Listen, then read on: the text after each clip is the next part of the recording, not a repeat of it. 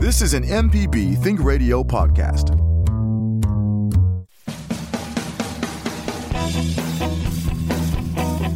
Welcome to In Legal Terms from MPB Think Radio, the show all about you and your rights. I'm Liz Gill with Professor Richard Gershon of the University of Mississippi School of Law. This is a special podcast of In Legal Terms. Since we were prevented from broadcasting at our regular time, we'd like to drop this audio this week.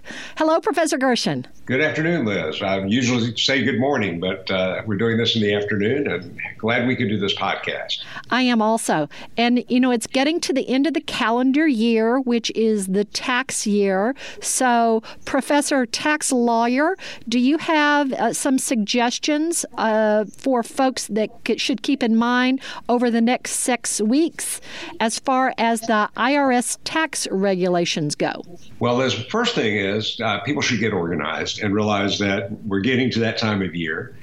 So they should have their tax information from their employers. If they're self-employed, they should be keeping their records in an organized way. So it'll be easy when we get to the beginning of next year and it's time to start filling out our taxes. That information will be easy to get to and will be well organized. In my family, it's actually my wife who does the organization. She hands me a folder when I get ready to do the taxes and say end of January or early February, and makes it really easy for me, especially since she runs her own business. So get organized is the first thing. I like those multi-pocket binder things, or sometimes I have a special folder on the computer where I save things. And I know my mom still gets a paper bank statement, and when she reviews it each month, she takes a highlighter to highlight any charitable contributions that have come up on her credit card. Absolutely. And let's talk about charitable contributions, because that's one of the things that people can be doing still all the way up through December 31st. They can be making contributions to charities that will be potentially deductible. Remember, you do have to itemize those. So with the standard deduction increasing in 2017, fewer people will be itemizing, but it's important to keep records of your charitable contributions in any event. The other thing is people might want to ask, can you deduct clothing or furniture, and how do you do that? Well, for example, if you donate something to Goodwill, you can get a receipt from Goodwill, and you want to keep track of the clothing or furniture that you donate to Goodwill. One thing to keep in mind is that if you take more than a $500 deduction for things like the household goods, like clothing and furniture, you're going to have to show substantiation, and you're going to have to show how you valued those assets. So the truth is, I tend to only take $500 as a deduction because that's usually fine without any proof, as long as you've actually given those items. One question people might ask is, what about blood donations? And because people talk about, okay, I've given blood, or I volunteered my time at the food bank, or I know there was a story about Stew Pot recently on MPB, and donations of time are not deductible, and blood is considered a service, so it's not deductible. But your travel to and from your time as a volunteer, so your mileage on your car driving to volunteer, will be deductible. I remember that from an old Mary Tyler Moore episode. She had given all of her information to the auditor, and of course he was just enamored of her, but she had a popsicle stick, and that was her receipt where she had written down she'd taken some organization out for ice cream and had written the license number of the popsicle truck and had written that information on the popsicle stick. Exactly. Well, any kind of record will work as long as it's a deduction that actually is deductible. And I do want to remind people that the standard deduction for a married couple filing jointly for your 2019 taxes is $24,400. So if you don't have itemized deductions equal to, or I should say in excess of $24,400, then you're really not going to be able to use those deductions anyway, and you're just going to take the standard deduction. So when you're giving to charity, that's always a good thing to do anyway. And you obviously want to give for other reasons besides tax reasons. But if you've given money to charity and you've got a home mortgage and medical expenses and state taxes, they're really not going to help you on your taxes at all unless they all together exceed $24,400 for a married couple. And for a single person, that's $12,200, exactly one half of the standard deduction for a married couple. Do they still have a specific threshold that you have to reach for the medical expenses? They had that in the past.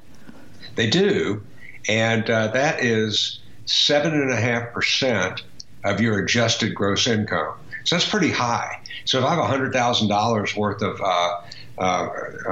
adjusted gross income, and I've got, say, $8,000 worth of medical expenses, I can only deduct my medical expenses to the extent they exceed 7.5% of my adjusted gross income. So I can only take a $500 deduction because I have $8,000 in expenses, and 7.5% would be $7,500.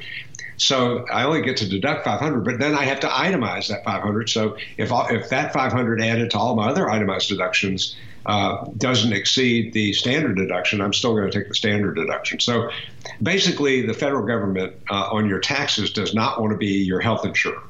They'd rather you use the Affordable Care Act and buy health insurance through the Affordable Care Act. But there are other ways to get your medical expenses paid with through tax planning. Is that what the health savings account? It is. A health savings account is one way, and that is a way to put aside pre-tax dollars that would pay for your health expenses. And there's also something that a lot of people have through their employers called a flexible spending account, an FSA. And those are accounts that you can put aside a certain amount of money pre-tax each month that you can, when you have qualified medical expenses, you can be reimbursed with your FSA. So, for example, I have an FSA here at the university, and when I spend money for medical expenses, I submit those costs to my Flex account, is what it's called, a Flex account, and I'll get reimbursed. And so what that really does is instead of trying to deduct my expenses, I'm actually getting reimbursed. The same with a health savings account is actually pre-tax dollars. So you're not getting to deduct those dollars, but you're allowed to use pre-tax dollars to pay your medical expenses. Those are two really good ways to do that. So I'm glad you asked that question. We were excited at MPB to learn that our flexible spending account now, I think it has maybe a $500 maximum that can be rolled over for the next year. So before it used to be if you didn't spend all of your flexible savings account in a calendar year, you might have had until March to finish spending it, but now you can roll it over completely to the next year. So I would encourage individuals to check their flexible spending accounts to see if they've had any modifications. Right. Ours is $500. If you have more than $500 left in your account, though, that goes back to the university. So it's really important that people, file their reimbursements. Most people can, in fact, get the money back and spend enough during a year to get that money back. If you're not spending enough, then you need to lower the amount that you're putting aside in your Flex account, because you can decide how much you want to put aside each month. I always am conservative about it because I figure, probably we'll have a certain amount of medical expenses, and we'll have, most of them will be reimbursed, but some of them won't be. I'd rather do that than have too much in the account. We're going to take a quick break from our podcast on In Legal Terms. I hope you enjoy this message.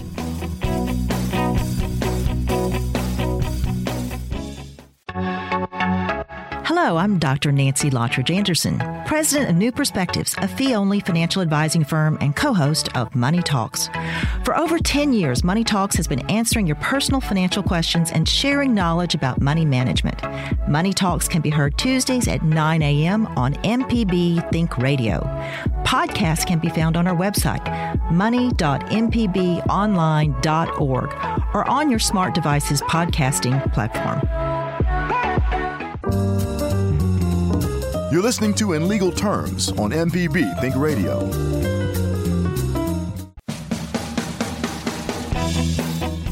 We're glad that you're listening to our podcast for In Legal Terms. Let's continue with talking about end-of-year tax planning. You mentioned that your wife has her own business. Is that where you get an individual might get involved in estimated taxes? Yes. When you think about somebody who runs their own business, and especially in this gig economy, we have a lot of people who are independent contractors. So it's really important that they think about the issues that relate to them. And one of the most important ones is estimated taxes. I am an employee, so each month the university will withhold money from my account, from my paycheck, and pay into my taxes. So I don't have to worry about it as much. As long as I'm withholding enough, I should be fine by the end of the year. But my wife gets a paycheck from her contractor when they pay her, and unless we pay estimated taxes, she's going to have to pay penalties and interest, because the way it works is you have to pay your taxes on time, even though you can file till April 15th, and even though you can get an extension to file, you do not get an extension to pay. And the IRS wants you to have paid 80% of your taxes by the time you file your tax return. That's under the new act. I mean, it is also going to be phased back up to 90% at some point. So we want to make sure that we pay our taxes ratably, and that's what estimated taxes are about. So if you have your own business, you absolutely want to be making sure you're paying through the year. Now, if you get to the end of the year and you haven't made estimates, it's still not too late. You're just going to have to make a bigger estimate amount. Really, really important. You don't want to have to pay penalties and interest. The other thing to think about is that I have money withheld each month for my retirement plan, and my employer contributes to my retirement plan. A self-employed individual can contribute to a retirement plan. And so for my wife, we've set up something called a SEP IRA. It's really a self-employment plan. It's a simple IRA that is one that is for self-employed people. It was really easy to set up, and it's a way for us to put money aside for her every year for her retirement. But it also reduces your taxes, because those contributions up to the maximum amount you can put in the IRA each year are deductible. And so, we take advantage of that, and everyone should be doing that. I'm understanding that Americans are not putting money away for retirement in numbers that they should, and especially with the gig economy, with so many people not being employed, but taking on different tasks as independent contractors. It really worries me that we have people who are not saving enough for retirement. And in addition to those who have the simple IRAs who are independent contractors, there are IRAs and Roth IRAs. Remind us who qualifies for each of those. Well, one thing that anyone can qualify for an IRA as long as they don't have an employer plan, or as long as their spouse doesn't have an employer plan. If your spouse has an employer plan, then your contributions to an IRA are going to be more limited, and maybe you may not be able to have one at all. So those are just something you need to talk to your particular advisor about, because those numbers are going to vary. But it's worth looking into. Now, a Roth IRA, pretty much anybody can set up a Roth IRA. There are income limits, though, so people who with larger incomes are going to be limited as to what they can put into either an IRA or an Roth IRA. But the way a Roth IRA works is that when you put money into a Roth IRA, you pay the tax as you're putting the money in, and then as the Roth IRA grows, you can take the money out at retirement totally tax-free. So you're not taxed on any of that growth, and you can take it out tax-free. You just pay the tax up front. With a regular IRA, the tax is deferred. You don't pay tax. You get a deduction on those dollars you put into a regular IRA. And then when you take out payments on the other end, they're all taxable. And a lot of people will wonder, well, why would I not do a Roth IRA? And the answer is you might want to. But the fact is they probably work out about the same, because if you pay the taxes now, let's say you don't retire for another 30 years, you're giving the IRS the money up front, They have 30 years to invest that money. That's 30 years you don't have to invest that money. And so when you're getting the money out 30 years from now, tax-free, in a way, they've already figured out that they're going to come out ahead doing that. The IRS is going to figure out they're coming out ahead because you're playing with house money in that case, in a way. Or they're playing with house money, I should say. And on your end, on the other end, when you pay the taxes at the back end, they're collecting taxes on the growth on the IRA. And so that's another way that they catch up. And so it works out about the same. I always say that a Roth IRA is like backing into a parking space. You're doing all the work up front, so you don't have to do it afterwards. And a regular IRA is like parking in the parking space the front way, where you have to back out at the end. They work out about the same, honestly, if you really do the math. Well, and this year I'm doing the happy dance. This is my first year to not contribute to a 529 plan, I think since they started. Let's remind our listeners what the 529 plans are for. And those are educational savings plans, and they're a great way to save money for college for a child, or now they can be applied to elementary schools and high schools as well. If you send a child to a private school, that's a fairly new 2017 addition to what a 529 can do. A 529 plan is something you invest in with a particular state, and so you don't get a federal income tax deduction for those, but you can get a state deduction for those. So we have our 529 plan. We still have somebody in college, and we have our 529 plan through Mississippi, the state of Mississippi. And so when we make contributions up to $20,000, we can deduct those contributions from our state taxes, not our federal taxes. So that's a good incentive. You know, it's a smaller percentage than the federal tax, but certainly still a savings. And then the money in the 529 grows tax-free.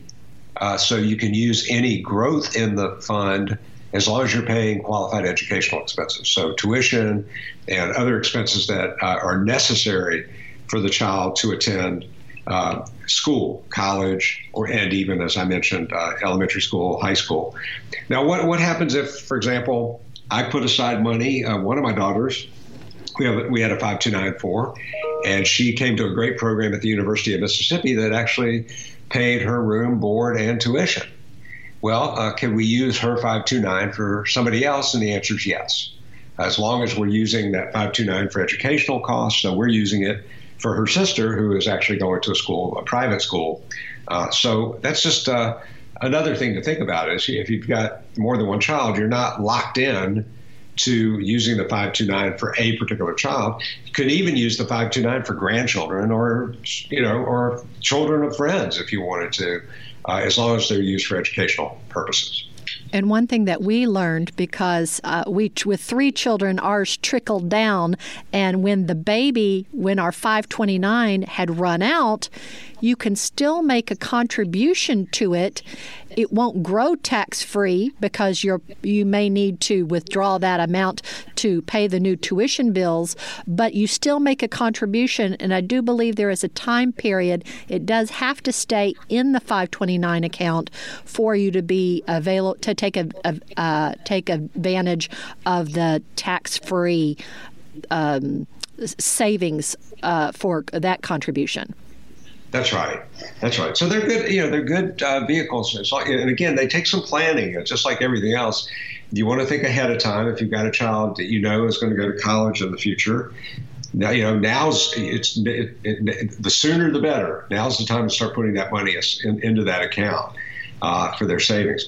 I did want to say that there's a new type of account for every once in a while. We have Rick Courtney on the show, and he deals with disability planning. And there's a new account called an ABLE account, a 529A. Because 529 is the Internal Revenue Code section that creates these plans, and 529 capital A, called an ABLE account, is a way to put money aside for a disabled child who may not be going to college, but who needs the money for educational expenses, other kinds of educational expenses, maybe some training for job training or things like that. And those accounts are relatively new. and a good way to set money aside that grows, again, tax-free. You just have to be careful because a lot of times those accounts are in addition to things like Medicaid that the child is getting. And so you would want to talk to an advisor who does disability planning to help you know what the limits are on a 529A account. Well, I appreciate you taking extra time out of your schedule.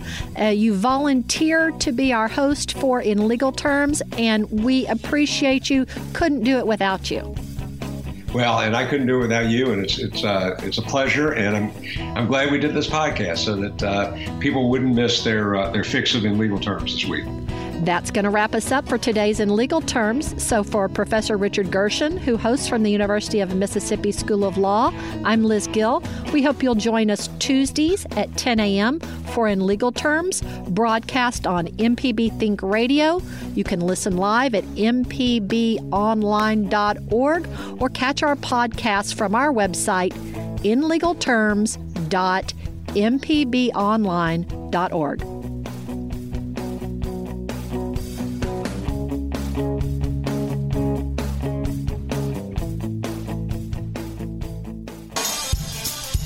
The legal information presented on In Legal Terms is meant to provide general information about the topics discussed and is not necessarily the opinion of Mississippi Public Broadcasting. The information conveyed does not create any type of attorney-client relationship. Please consult an attorney provider before making any decisions about your specific legal questions. This is an MPB Think Radio podcast.